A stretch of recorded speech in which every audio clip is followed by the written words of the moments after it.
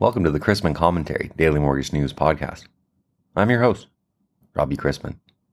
Topics on today's episode include New York, New York, my interview with ATM Mortgage Advisors Jeff Tarbell on a day in the life of a broker, and what we learned from last week's batch of economic data.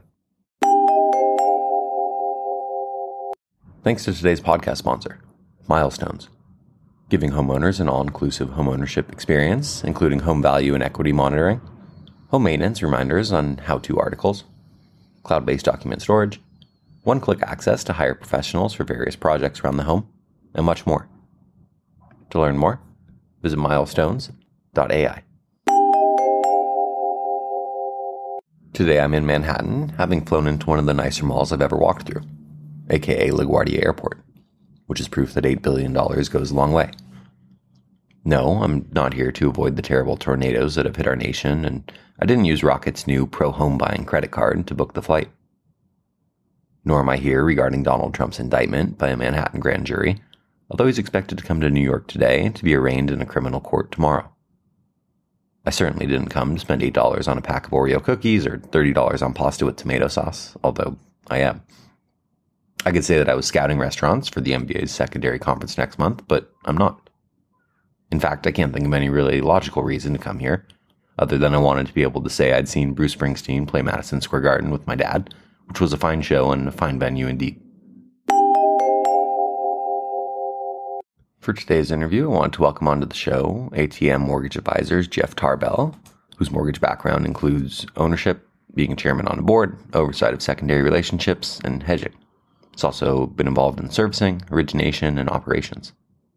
His skill set and background allow effective communication from the entry employee in the field to the CEO. He's intricately familiar with the processes related to developing and building homes, and I wanted to talk to him about the day in the life of a broker. How did you get into the business? So that was 30 years ago, and I started in the business, in the real estate business, as a land developer. Things got really tough in that market. My dad at the time was my business partner, and he said, "You should meet this guy over here. He owns a mortgage company. Seems like that might be a good business." And rates had just dropped back then from like 10% to 4%. So I went in there, sat at a desk. The guy said, "Answer the phone, quote him this rate, get an application over the phone if you can, and move on to the next one." And that was the extent of my training. And we all know it's a tough time right now in the mortgage industry. You've gone through several market cycles over those 30 years. So I think it's probably good to ask you, what does it take to carve out business in this environment or any tough environment or tough market cycle in the mortgage industry? We've seen a few of these over the years, and this one was probably overdue. And the longer that you have those long runs, the more painful it is when it comes to an end, and everybody can attest to that right now. So I think a lot of the people in our industry didn't grow up learning how to get out and market themselves, get out and meet people, potential lead sources, referral sources. They just kind of sat back and took phone calls for refinances, which is fine. I mean, you grab the low hanging fruit when you can, but now this is a real job, and it's tough because the real estate community themselves, which is probably one of the number one lead sources for our industry, they're struggling, they're desperate. And so they're looking for ways to create business too. So it's very, very difficult right now. You have to go back, just to the basics of a good friend of mine, Kevin Knebel, always talks about people will do business with people they like, know, and trust. And so you have to go back to setting those kind of parameters with people, not trying to sell them on a 2-1 arm or some other kind of product. Just talk about, do you like these people? Do they know you? And do they trust you? And if you can build that, it's a slow burn, but that's where you start. And it doesn't really matter who. It can be realtors, financial planners, attorneys, CPAs, friends and family. But you have to get back to the basics of just getting people to know what you do and trust you. And that business will build, but it will not build overnight. And that's the hard part. That's a great point. And actually, I spoke with an LO several weeks ago on this podcast, and I was telling him when I ran a lock desk, I was getting besieged by my sales staff going, "We're getting beat up on rate. We're getting beat up on rate." But when I went to find a mortgage for myself, I went with a company that I knew and trusted the people that worked there, and I didn't shop around for rates. So it's interesting to see those two sides of the coin. In that same vein, though, when I was running a lock desk, we'd have whatever rates, and my sales staff would come to me and say, "This borrower is getting a quarter or 3/8 lower at a private bank. We can't match that. What do we do?" And I guess I want to ask you, how do you compete when you might not be able to match the rates of some other lenders? Well, you start your own company like I did, and you become a broker. that's, I mean, that's really, after starting in the business as a broker, going into the mortgage banking, selling our mortgage bank to a bigger mortgage bank, and doing all of that for many, many years, it became very clear to me and to a lot of us, a couple of years ago, that this model probably needs to be tweaked a little bit. And, your big banks aren't going to tweak anything. They're going to stick to whatever they know. Your independent mortgage banks, are being forced now into getting more creative and getting skinnier. But I think that's why you're seeing a big move to the broker side. And I think that what I discovered the hard way is that it's great to be known in your community. It's great to support your realtors, kids, soccer team. I mean, all those things are great, and they will probably help you get phone calls. But at the end of the day, you have to be within striking distance of what people think they can find somewhere else on the internet, wherever. You have to be close enough. And I think that's what you're starting to see, in some cases, to the push to the broker side, is that world has gotten their act together, predominantly pushed by UWM, by Rocket, and these wholesale lenders. So their service levels have come up, and their pricing is reasonable. And LO comp has to be adjusted. I mean, these originators, myself included, have to understand that people, they want a good price, and that means you're going to have to be skinnier on what you make on a deal, and so all these things combine together. But I think that's why you're seeing such massive shifts in people moving around now, is to try to find, what is that level ground where I can still make a decent living, be competitive, and give good service. And that's the shuffle that's going on right now. So maybe a more nuanced way to ask that question, and I'm gonna grill you here, would be, how does one broker differentiate themselves from another, rather than saying I'm changing channels from the retail channel to the wholesale channel or whatever it might be? How can a broker differentiate themselves, or how does a company differentiate themselves? Yeah, well, that's the magic ticket, right? You have to figure out, what is it about me that looks, smells, and feels different than the three brokers down the street. And I think at the end of the day, it comes back to our comment just a few minutes ago, which is, who are those people, those referral sources of yours, who are those that have come to know you, come to know your ability to successfully close an escrow on time, to live up to what the expectations that you've put out.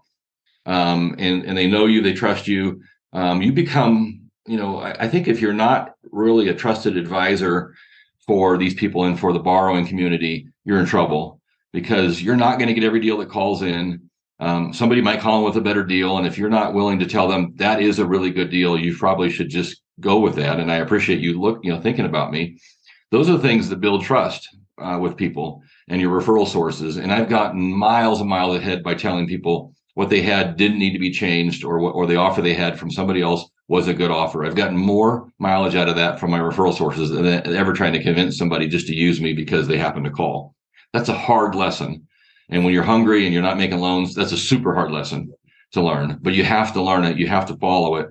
And once you become that trusted advisor, someone who they can count on you, they know you're there, you'll do what you say you can do, your rates are within striking distance of everybody else, that's a winning formula. You're not going to get all of them. You just need to find more loans and close the ones you can. So beyond it being a relationship-based business and people going with who they trust, what have you learned about borrowers during your time as an LO and as a broker, excuse me? Yeah, and this is, I mean, borrowers generally think they know more than they do. They want to go back to their friends and family and say they got a better rate than their friends and family did. They feel they're obligated to, every piece of the world knowledge that's known to the entire world is on your phone, right? So they feel like they must strike out and prove that they can find a better deal, on their own, and a lot of times to their own detriment. They delay, they hum and haw, and they miss key opportunities. So, and it's funny because it varies by community and by state. I grew up in the business in Northern California, the Sacramento market. A lot of people, that work for the government and had come in from all over the place, kind of a really good mixing pot. And I always thought that market was so unique. I thought if you could make it there, because those people are such demanding shoppers, and they're so untrusting that, and maybe everybody listening to this says, well, that's my market too. But it's hard to gain their trust and to get them to commit to doing something, because they always just feel like there's just one more, pink elephant out there. One more deal. They just got to turn one more stone over, and they'll find even a better deal. And that's a hard part. And that's I find it very common, particularly right now. I want to close by asking you to take us inside a day in the life of a broker after you have your morning coffee and sit down at your desk, of course. Everybody's probably a little different. In our instance, we generally have to give you an idea right now, we probably have 15 or 20 pre-approved clients from all price ranges, from 300,000 to $1.3 million, that are out shopping for homes. And it's amazing how little inventory that there is out there still. And that's the big challenge. So usually it involves checking in with them, checking with the realtors. What can we do? If rates make a dramatic movement up or down, hey, did that affect, where you are on the qualification scale? So try to clear through those. Where are we at on loans that are in the pipeline that are, moving toward closing? Those kind of, what do those conditions look like? And then generally, afternoon, it's reaching out to some of your referral sources. If there's been, any major changes, particularly this week is, every week right now is that way, but updating them on what's been happening, how can I help you? So it's just kind of keeping a number of fires going a little bit, and and then a little bit of hope and prayer that the Fed will make up their mind what they want to do when they grow up, and some sellers will decide to put their house on the market, and so right now it's if you're not turning a bunch of different stones over, you're probably not going too far, because it is really tough right now. Very well said. Jeff, thanks for taking some time out of your busy day to talk to me. I appreciate it, and wish you the best of luck. All right, Robbie, have a good day. Thank you. To sum up last week, it was mostly calm following a couple weeks of uncertainty as a result of several bank failures. In testimony to Congress, Fed Vice Chair for Supervision Barr echoed Jerome Powell's sentiment that the banking system is sound and that the Fed is committed to financial stability. Despite the containment, further failures, credit conditions will likely be tighter for the foreseeable future, and as a result will put downward pressure on economic growth. Meanwhile, consumers continue to spend to start the year. January's real spending increase was revised up from 1.1 to 1.5%, though there was a slight pullback in February as spending declined 0.1%. We also learned that fourth quarter real GDP was revised down slightly to 2.6% annualized in the final estimate.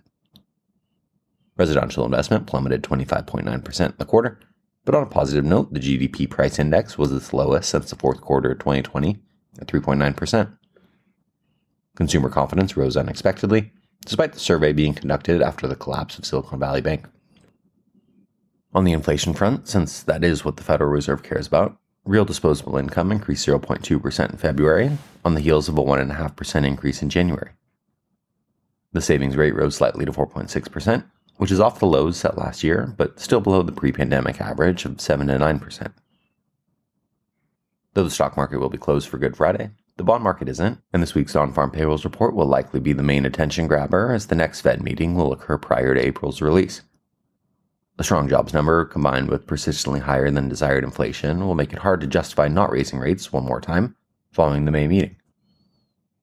Q2 and April kick off with the final March S&P Global Manufacturing PMI later this morning, followed by ISM Manufacturing PMI for March, construction spending for February, and remarks from Fed Governor Cook.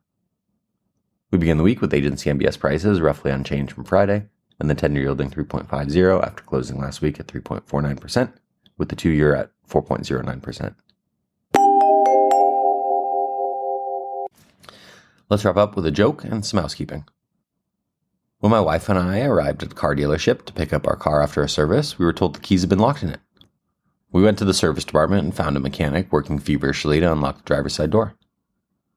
As I watched from the passenger side, I instinctively tried the door handle and discovered that it was unlocked. "Hey," I announced to the technician, "it's open." To which he replied, "I know, I already did that side."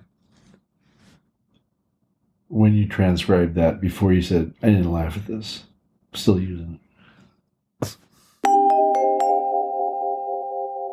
Thanks again to today's podcast sponsor, Milestones, giving homeowners an all-inclusive homeownership experience, including home value and equity monitoring, home maintenance reminders and how-to articles, cloud-based document storage, one-click access to hire professionals for various projects around the home, and much more. To learn more, visit milestones.ai. About the podcast or sponsoring opportunities, send me an email at robbie@robchrisman.com. Visit robchrisman.com for more information on our industry partners, access to archived commentaries, and how to subscribe to the daily mortgage news and commentary. To listen to or download past episodes of this podcast, search Mortgage News on any platform you get your podcasts from.